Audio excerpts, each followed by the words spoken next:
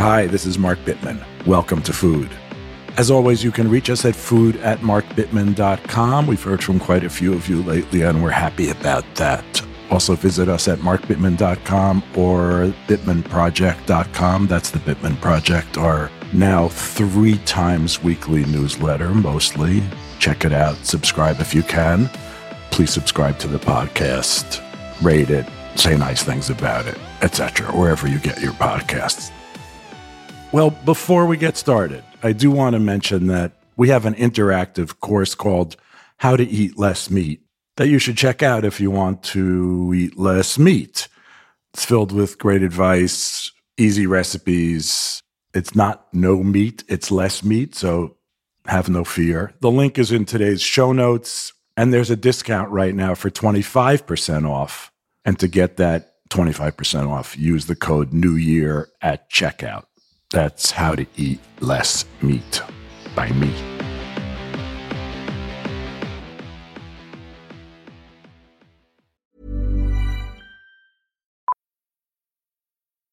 Millions of people have lost weight with personalized plans from Noom.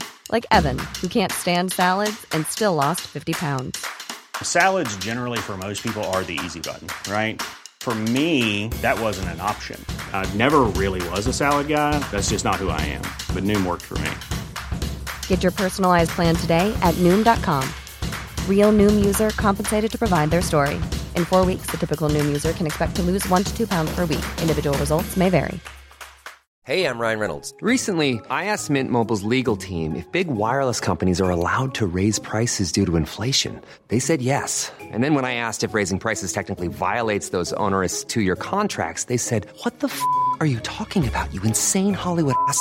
So to recap, we're cutting the price of Mint Unlimited from $30 a month to just $15 a month. Give it a try at mintmobile.com/switch. $45 up front for 3 months plus taxes and fees. Promo rate for new customers for limited time. Unlimited more than 40 gigabytes per month. Slows full terms at mintmobile.com.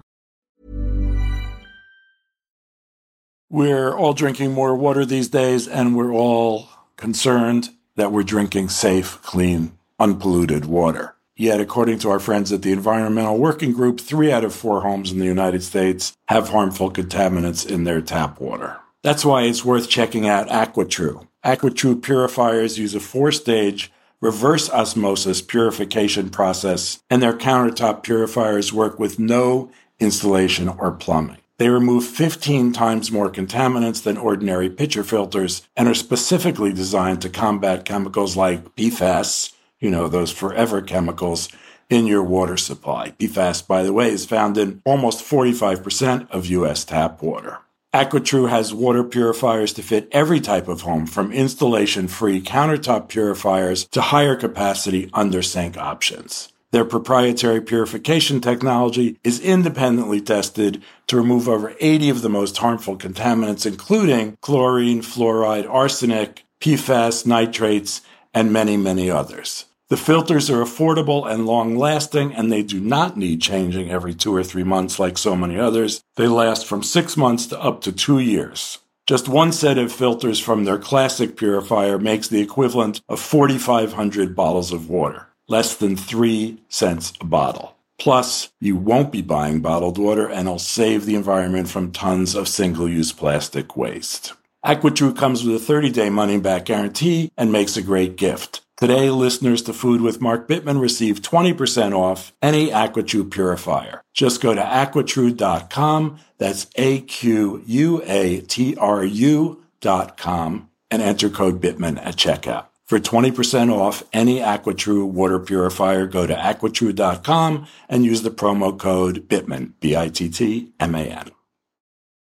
Have you ever bought something, owned something that really inspired you to up your game? A tennis racket, a new pair of running shoes, a new piece of cooking equipment that made you just want to cook your brains out? I know that when I first started cooking on induction burners, I just couldn't stop. It was so much fun. When we own exceptional things, they inspire us to do exceptional things. The all-new Lexus GX has an exceptional capability that will have you seeing possibilities you never knew existed. Its advanced technology and luxurious interior mean that wherever you go, you'll never go without. Some of the features that are available on this car include dynamic sky panorama glass roof, Front row massaging seats, you know you want that. Available 33-inch all-terrain tires, which you will want when you check out the Multi-Terrain Select.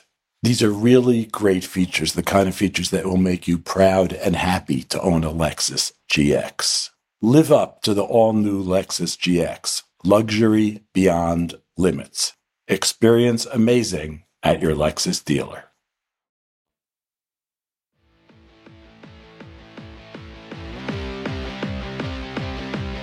When I started out in the food world, let's say 1980, it was much more homogeneous. I mean, obviously not the world of cooking, but the world of cookbook writing, the world of known chefs and so on was, I wouldn't say mostly men. I would say that aspect wasn't dominated so much by men, but it was dominated by white people, and it was dominated by mostly French or French American or sort of this weird continental kind of cooking. If you were to do a Japanese or a Iranian or a Chilean recipe, you were out there. You were doing something different.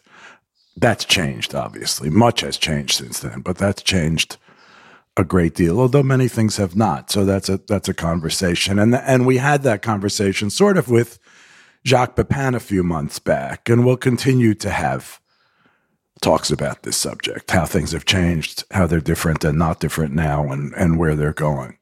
One thing I can say with certainty, though, is that today's food world is much more heterogeneous and much more interesting than it was 40 years ago. And the new generation of food writers boasts some of the brightest, most thoughtful, and interested recipe developers, writers, food people in general that we've seen in a long time. Today's guest is one of those people. His name is Eric Kim, and he is a New York Times staff writer and essayist and the recent author of the cookbook, Korean American Food That Tastes Like Home. It was an instant Times bestseller, and a big part of what makes Eric's book stand out is his special relationship with his mom, Jean, which we talk about some in the show. Eric grew up in Atlanta. He was the son of Jean and Key, Korean immigrants. He wrote the book with Jean, as I said, and in one interview, Eric said, if people think about what Korean American means, I see a graphic where Korean is the Jean part and American is the Eric part. This is an interesting story about becoming American, living in America, the kind of thing many of our families have gone through, but in a newer 21st century way. The book is full of family stories that are funny and poignant, and it's a new and kind of different kind of cookbook that we've seen more of lately. The recipes are really fun, developed with a lot of care, and super delicious. They're not stereotypical in any way. They're creative and interesting. They're, let's say, this is a phrase you're going to hear me use more than once, I think. They're authentic without being traditional, or they're authentic in a traditional way, but they're not strictly traditional. Kate fell in love with the book first, and so we reached out to Eric to come on the show. I started cooking from it. We've really had fun with it, and the interview's terrific. I hope that Eric had as much fun with it as we did. He's an ambitious, kind, wonderful, lovely guy. And for the record, I was nowhere near as smart as he is when I was starting out. Haha. So here we go.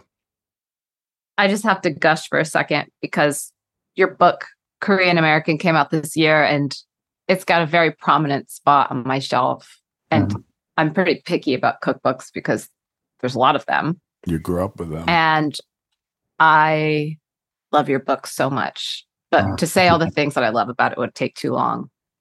Thank you so much. I feel like I went through so many new experiences this year that it's like overwhelming for anyone. And I'm now like processing it, and because it's finally the end of the year and I get to like sort of slow down. And so that feels really good. Thank you for those words. When we started writing about food, me and my friends, there was this stuff called immigrant cuisine. I'm using air quotes. And I mean, of course there still is, but what's funny is that immigrant cuisine was my grandparents' cuisine when my grandparents, because they were immigrants. And then my parents were like, again, air quotes, American. And so I grew up eating American food and thought, well, immigrant cuisine, that's like Persian and Japanese and Korean and like that. And now there's this whole sort of like, fuck you, I'm an American. I mean, I'm a Korean American, I'm an American kind of genre of like, I grew up here. So this is not like, I'm not pretending that I went and lived in Korea for 2 years and did all the regional stuff and da-da-da. This is our food. I feel like Korean American was my attempt to define that. And I like fumble through it and eventually arrive at something. But I think also, this is how I see it. I don't know if it's entirely true. There were certainly Korean Americans before me, but I sort of saw this like onslaught of like new cookbooks in that way.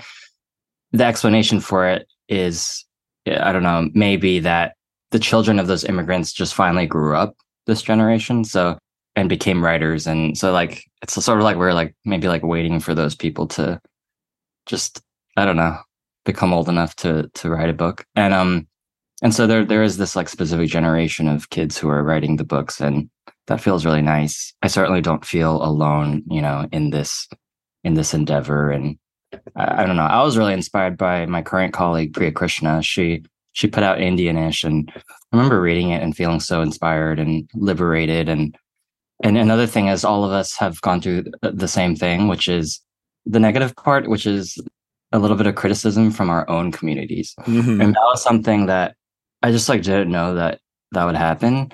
And when it first happened to me, it was after my very first Times piece. And I called her, and Priya and I were like barely friends then, but we were like acquaintances. And she said, "Welcome to the club." And then it started a chain reaction of tweets. Nick Sharma posted something about that. Samin Nosrat did as well. I don't know. We've all been through it, and it's just nice to know that we all share in that experience, the beauty of it, but also the hardships. Right. You're not authentic enough. Right. I think that's the main criticism of the book, actually, or at least the negative Amazon reviews. They always say the same thing. They're like, kimchi sandwiches with the crust cut off. I was expecting more authentic Korean food. I was like, oh man, it's like whatever. Anyway, there is a part in the book that you talk about the myth of authenticity, and I totally know what you mean. But it's like, who do the people who are making these criticisms, what makes them more qualified than anyone else? I guess I just don't really understand who the holy priestess of authenticity is. Man, I've had a whole year to think about this, and I really have psychologized that reader, which is something I like to do with human beings so I can like understand them. But I view it as this scarcity mindset. And I really like understand where they come from. It's, imagine growing up your whole life and not seeing yourself on the page or the screen. And then finally something does come across the page, and it's not what you think represents you and your cuisine or your family, and your mom doesn't do it like that. And there's a feeling of like protection, safeguarding a little bit, and gatekeeping. Yeah, right now my gochujang caramel cookies are kind of like on the internet, and you know, I've seen one or two comments from people who are like, "Oh, great! Now people are going to find out, like, learn about gochujang," and I'm like, I think that's a good thing. I mean, especially if the money goes into the pockets of Koreans who are selling this gochujang. And anyway, it's an interesting thing, and I really think you're either on one side or the other. And I think the book helped me realize that I'm on the side of authenticity is a sham. Well, or there's many different authentics. Yeah. There's not just one authentic. Yeah.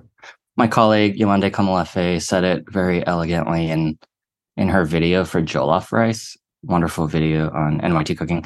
She kind of said, you have to add to someone. You have to add an object, like authentic to whom? Authentic to me, authentic to a Korean American, authentic to a fourth generation Hawaiian Korean lady I met the other month, and which sparked this whole column about inheriting foods that you're kind of like distant from. You know, it's interesting.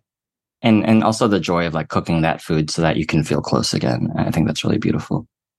You wrote the book with your mom, who's Jean, who sounds amazing. I'm curious, and I didn't even think about this, but what does your mom think about all the authenticity? And what does the older generation think about it?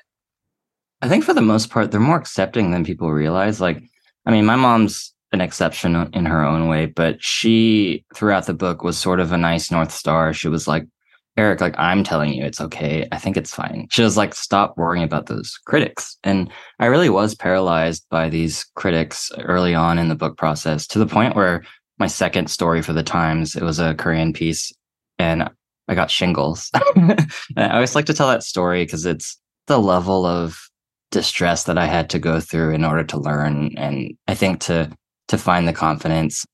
But my mom, she's the one who was constantly telling me to go with the more exciting, tasty version. We wanted to talk about cooking and writing and stuff with your mom, which is something I really regret that I didn't do with my grandmother. But anyway, so you, during COVID, you moved home to Atlanta to work on the book, and you wrote, I wanted to write down my mom's recipes, but as I got deeper and deeper into the project, I came to the conclusion that my recipes are an evolution of her recipes.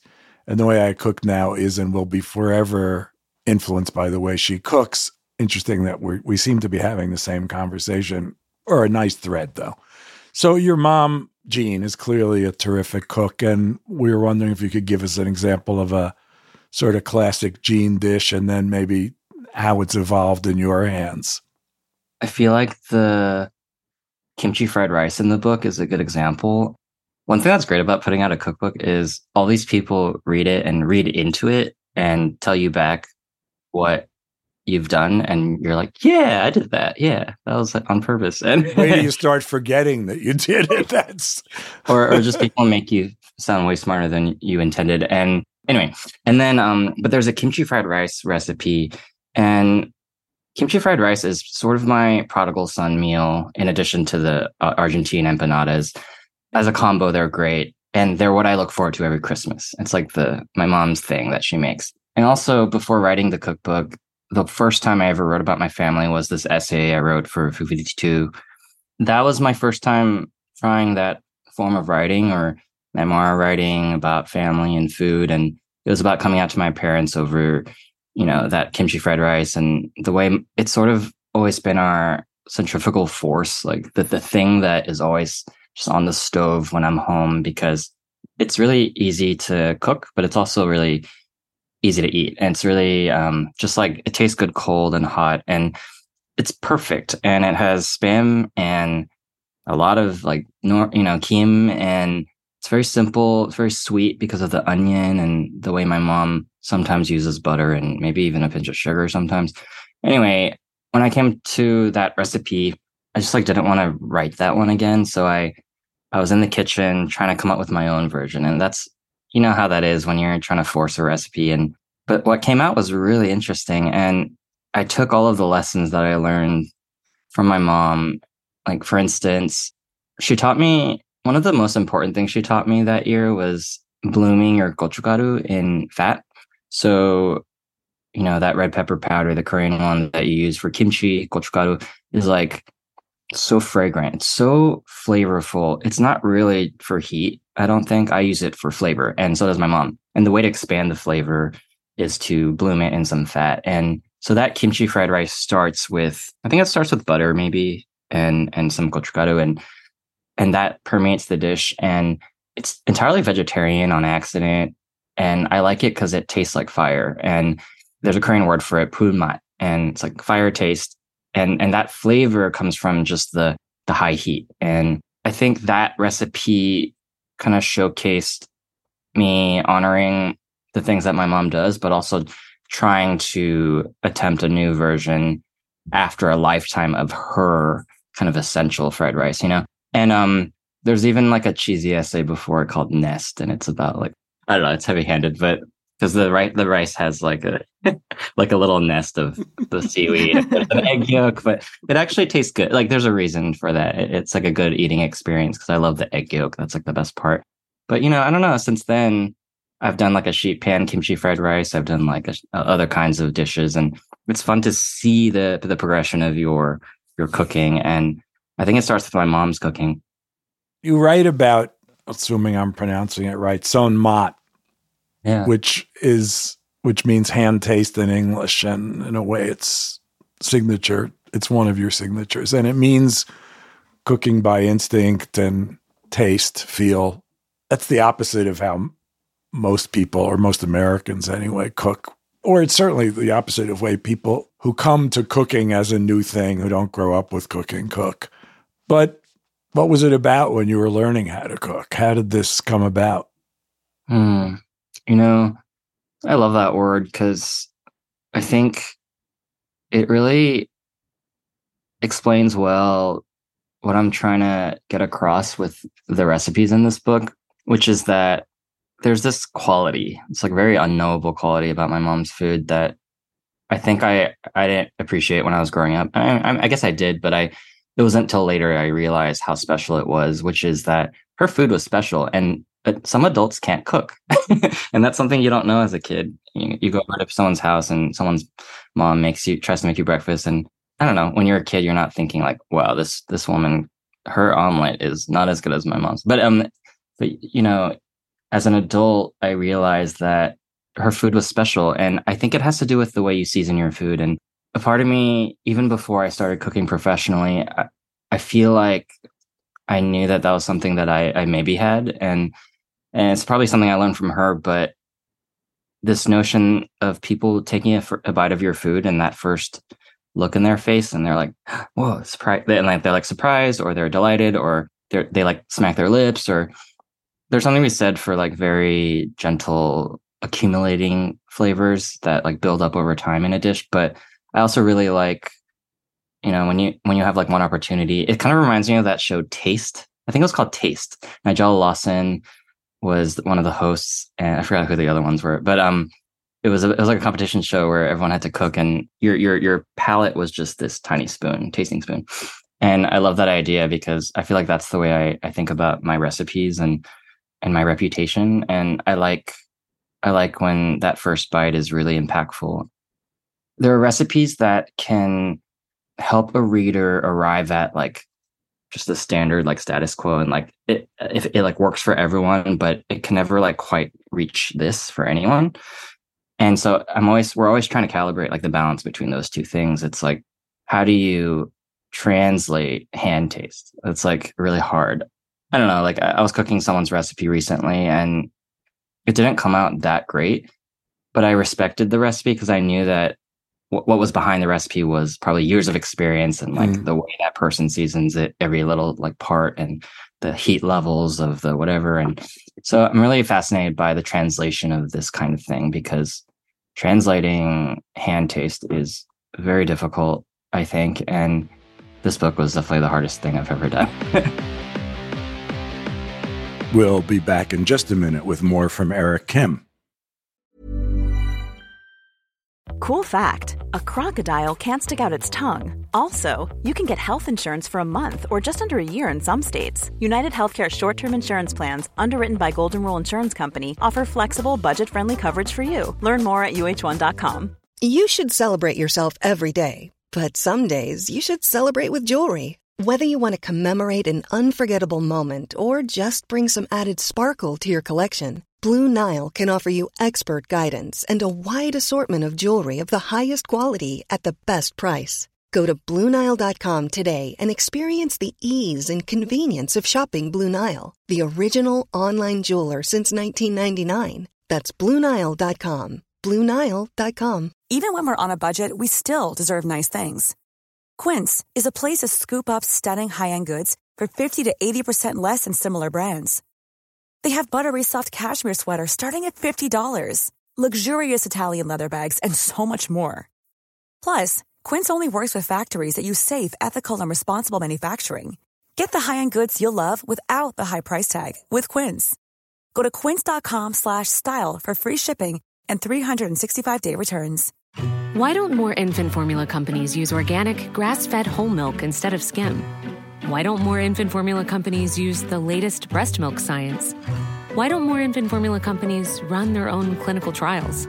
Why don't more infant formula companies use more of the proteins found in breast milk? Why don't more infant formula companies have their own factories instead of outsourcing their manufacturing? We wondered the same thing. So we made ByHeart, a better formula for formula. Learn more at byheart.com.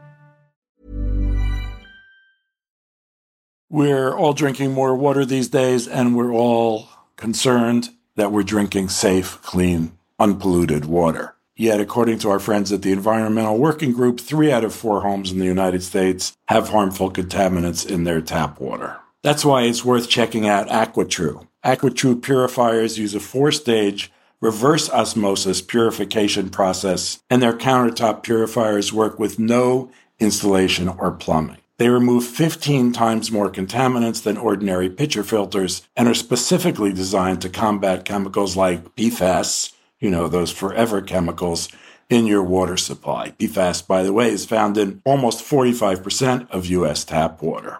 AquaTrue has water purifiers to fit every type of home, from installation-free countertop purifiers to higher capacity under-sink options. Their proprietary purification technology is independently tested to remove over 80 of the most harmful contaminants, including chlorine, fluoride, arsenic, PFAS, nitrates, and many, many others. The filters are affordable and long-lasting, and they do not need changing every 2 or 3 months like so many others. They last from 6 months to up to 2 years. Just one set of filters from their classic purifier makes the equivalent of 4,500 bottles of water. Less than 3 cents a bottle. Plus, you won't be buying bottled water, and it'll save the environment from tons of single-use plastic waste. AquaTrue comes with a 30-day money-back guarantee and makes a great gift. Today, listeners to Food with Mark Bittman receive 20% off any AquaTrue purifier. Just go to aquatrue.com, that's AQUATRU.com, and enter code Bittman at checkout. For 20% off any AquaTrue water purifier, go to aquatrue.com and use the promo code BITTMAN, BITTMAN. Have you ever bought something, owned something that really inspired you to up your game? A tennis racket, a new pair of running shoes, a new piece of cooking equipment that made you just want to cook your brains out? I know that when I first started cooking on induction burners, I just couldn't stop. It was so much fun. When we own exceptional things, they inspire us to do exceptional things. The all-new Lexus GX has an exceptional capability that will have you seeing possibilities you never knew existed. Its advanced technology and luxurious interior mean that wherever you go, you'll never go without. Some of the features that are available on this car include dynamic sky panorama glass roof, front row massaging seats, you know you want that. Available 33-inch all-terrain tires, which you will want when you check out the Multi-Terrain Select. These are really great features, the kind of features that will make you proud and happy to own a Lexus GX. Live up to the all-new Lexus GX. Luxury beyond limits. Experience amazing at your Lexus dealer.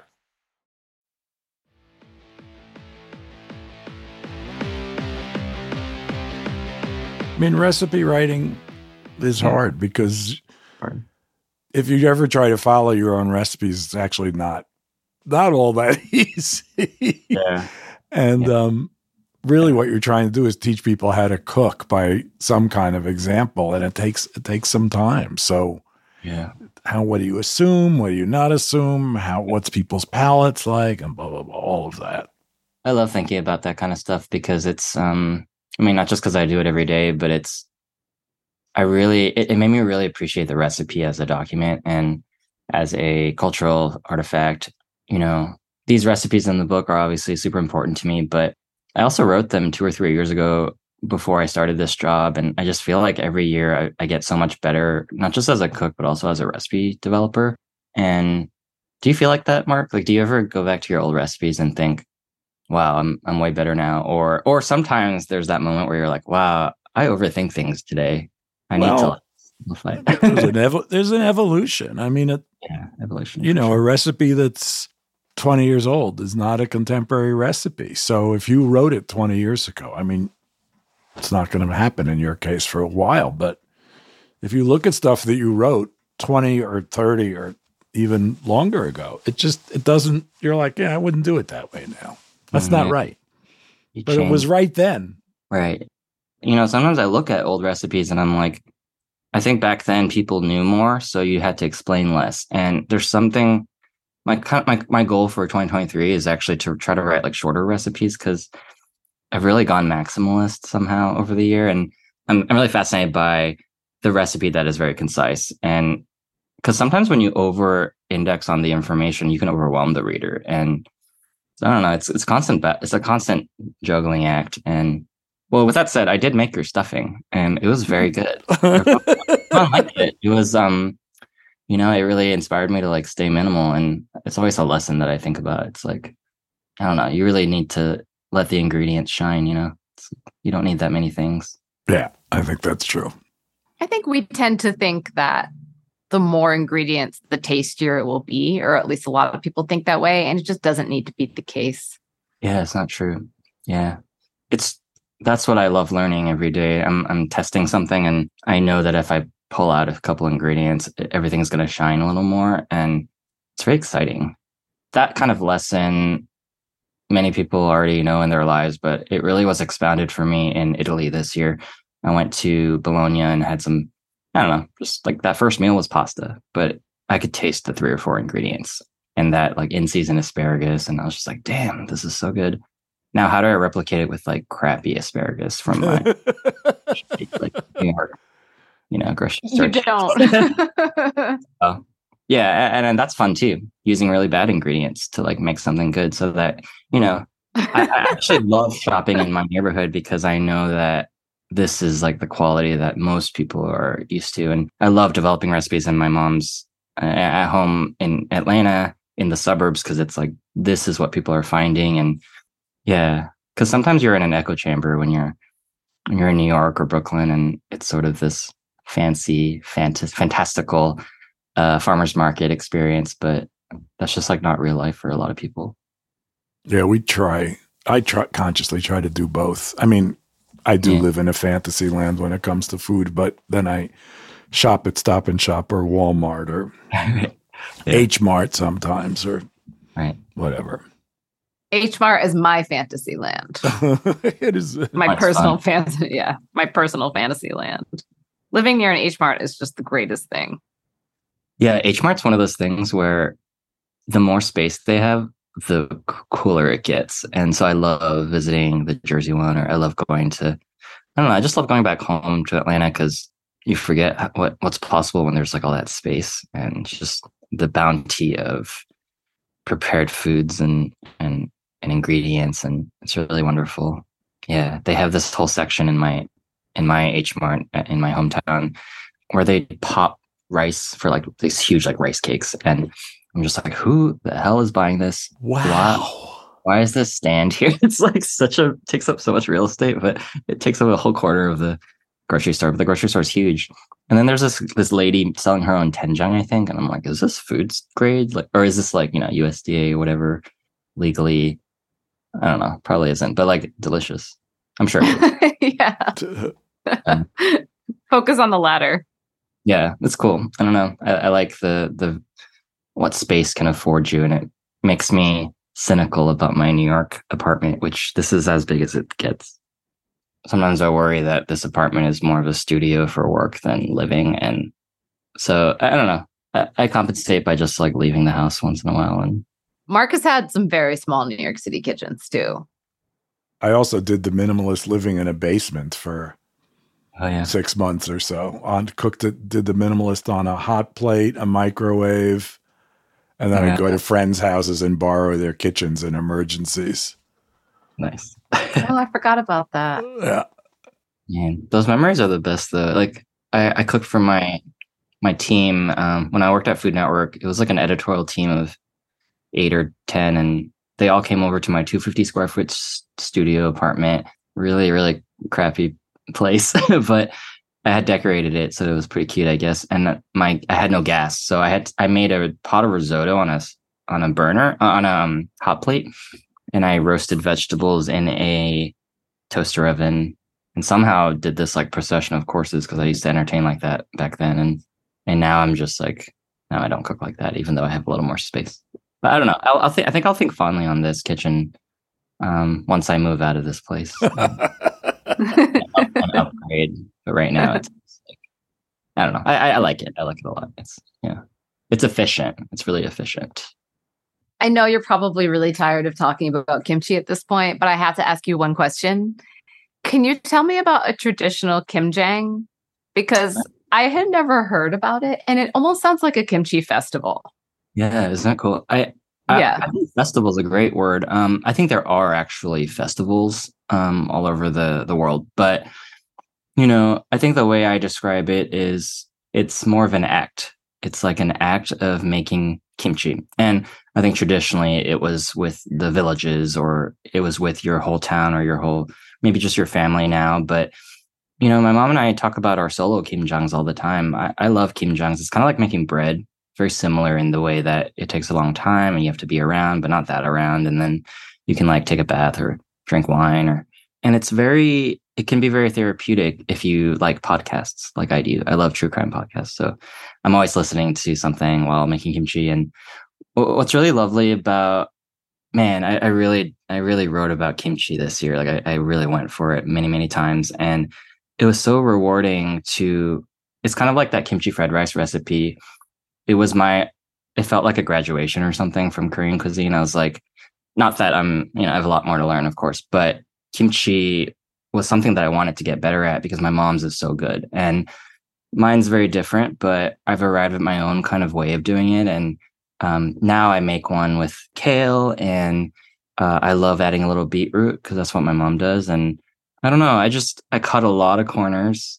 I think if you want to do the right way, you should follow Mangchi's recipes or my mom's recipe in the book. But, I was trying to figure out how to fit it into my daily life. And so that involves, instead of like huge basins of water, which would be catastrophic in this kitchen, I found that you can just use a sheet pan, and I don't know, that like works for me. And you can lay out the heads of cabbage, and I don't know.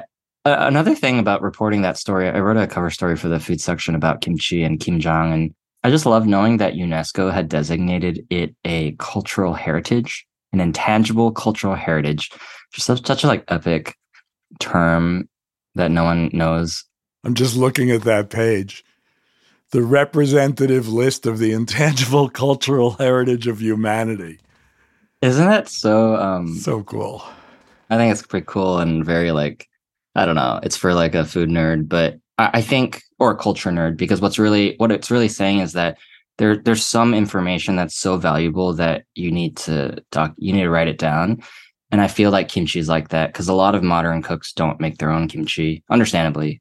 My hope is that people start to like recognize that making it yourself is really satisfying, because it's my way of clearing out my crisper drawer, to be honest. It's how I think about the life cycle of a vegetable. It doesn't have to die in your crisper drawer. It can become a zombie vegetable, which is what I like to call kimchi. It's what Chef G.A. Kim said for my story. Yeah, she's in Michigan, really talented cook.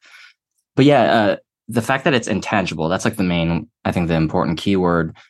It's saying that it's not a monument, it's not a building, it's in living people's brains, and those people are gonna, people die, so you have to write it down before it's too late. I like that idea. I think that was the thesis of this book, really, as well. Write down your family recipes before it's too late. And I think when I say that, people who have lost their parents sometimes feel that it leaves them out of the equation, but I also like to always add that when you're trying to write down a family recipe, sometimes it's not even really the actual recipe, as we know that, especially moms and grandmas, and they're not very good at like explaining their own recipes because they just do it. So I think what's really important is the taste memory, and following your taste memory, as long as you remember what it tastes like. And you do need a certain level of skill in the kitchen, I guess, but I think that's what you're really chasing. And when my mother and I were cooking this book, we were really chasing the memory, mostly like the platonic ideal of that dish, whatever it was. And so I thought that was more, I think it's not just as simple as like writing down the recipe. Does it match the memory of it? And usually the memory is clouded with, rose tinted glasses. And I think that's okay. Yeah. Like the way your kitchen will be after you leave it. Right. Yeah. Oh, God. When I was with the Times in the 90s, before the Minimalists started, I went to found some Korean chef to teach me how to make kimchi in Midtown, and I went and did a kimchi story. It'd be interesting to look at that and see how bad it is or not. But that's good. I'll check it out. I remember the guy put There was dried shrimp, but I think he used fresh oysters too. There was a lot of stuff in there. It was really good kimchi. And then I was on a kimchi kick for a few years, and then I sort of moved on. But you're making me want to make it. I love the idea of using nearly dead greens to make kimchi. Yeah, that bitterness is lovely. It also permeates the rest of the kimchi. Like, you'll have a bite of the cabbage and taste the bitterness of the Tuscan kale. And I don't know. My favorite kimchis are the bitter greens. Last question. We ask everyone this, which is, what'd you have for dinner last night? Oh, I mean, actually, speaking of which, man, I made the best kimchi jjigae. It tastes more like a kimchi soup or like kimchi cook. So it's a little brothier. It's so vibrant and bright because I used like really old kimchi that I've been trying to get rid of, to be honest. But before I made it, because I had no meat or anything, which usually imbues the stew with, flavor, I sauteed in some oil and a little butter. I sauteed all of this like cilantro I had, stems and all, and I also did all the scallions I was like clearing out my fridge because I'm trying to go home for Christmas. And man, it was so good. It ended up tasting like tom yum soup, which was really appropriate because I was also working on a pineapple fried rice recipe, which is going to come out in the magazine soon. And that recipe, the rice with the coconutty flavor, and then the stew next to it. That's what I had. It's very delicious. Sounds great. This might be my favorite answer to this question that we've had so far. That's pretty good, especially from a guy who just said, I love junk food. And then he's like, yeah, cooked everything in the fridge. I do the cook everything in the fridge thing all the time, too. Yeah, it's satisfying. I bet everybody who has a lot of ingredients around does that. It doesn't always work, though. Sometimes you make something awful. Yeah. Sometimes you wind up throwing the stuff out anyway. But yeah. Yeah. So this was good. Thanks a million, Eric. Yeah, thank you, Eric. Have a good day, guys. Bye. Bye, guys. The recipe we're giving you from Eric's book today is a sheet pan bibimbap. Many of you know that bibimbap is roasted or baked, cooked rice with vegetables or vegetables and meat or whatever. There are many different ways to do bibimbap. But I never thought of cooking bibimbap on a sheet pan. Eric actually uses two. And so this is a creative and interesting recipe, sheet pan bibimbap with roasted fall vegetables. Pretty simple, pretty straightforward. I'll read you the ingredients first. You need 2 sheet pans and a pound of butternut squash, seeded and cut into bite-sized pieces. That's about 4 cups. You don't need to peel it. Olive oil, salt, and pepper as needed. 10 ounces of wild mushrooms, especially shiitake and oyster, torn into bite-sized pieces. That'd be about 3 cups. A medium red onion, halved and thinly sliced. A large red apple, halved, cored, and cut into bite-sized pieces. 4 ounces Tuscan kale, lacinato kale, chopped into 1-inch pieces. That should be about 4 cups. 4 cups of freshly cooked white rice. That would be short grain. 2 teaspoons of toasted sesame oil, 4 teaspoons gochujang, that's Korean chili paste, and 4 large raw egg yolks. Eric says ones you feel confident about. I like that. So preheat the oven to 450, and on 1 sheet pan, toss the butternut squash with 2 tablespoons of olive oil, some salt and pepper. Move that to 1/2 of the pan, and add the mushrooms and the onion to the other half of the pan. Toss them with 2 tablespoons of olive oil and some salt and pepper. And bake that at 450 degrees, as I think I said, until the butternut squash and the mushroom onion mixture are crisp and burnished, about 45 minutes. You might want to stir that now and then. Meanwhile, on another sheet pan, arrange the apples and the kale separately, 1 on each half of the pan. Toss each with a tablespoon of olive oil and some salt and pepper, and set that aside. Once the squash and the mushrooms have had their time, 45 minutes or so, take them out of the oven and toss them with a silicone spatula. Return the pan to the oven along with the second pan with the apples and kale. And bake until the kale is wilted slightly and become crisp. and the apple slices are slightly softened, and the squash, onion, and mushrooms are even more caramelized, another 15 minutes or so. Divide the rice evenly among 4 large bowls, and to each bowl add a teaspoon of gochujang and a half teaspoon of sesame oil. Then divide the roasted vegetables and apple evenly among the 4 bowls, keeping them in color-blocked sections. Finish each bowl with a single egg yolk. To eat, you just mix everything together and dig in. That is modern bibimbap, sheet pan bibimbap. Enjoy that. I mean, so interesting. So much fun, as you can tell. And we're going to do more like that. And we hope to have Eric back because we thought he was a terrific guest. So thank you, Eric, for coming on. You can follow Eric on Instagram, Facebook, and Twitter at Eric Junho. That's EricJoonho. His book, Korean American, is out now. Thanks to Kate for joining me and for producing the show. And as usual, to our engineer, Davis Lloyd. We hope to see you next week when we will have somebody awesome. Bye for now.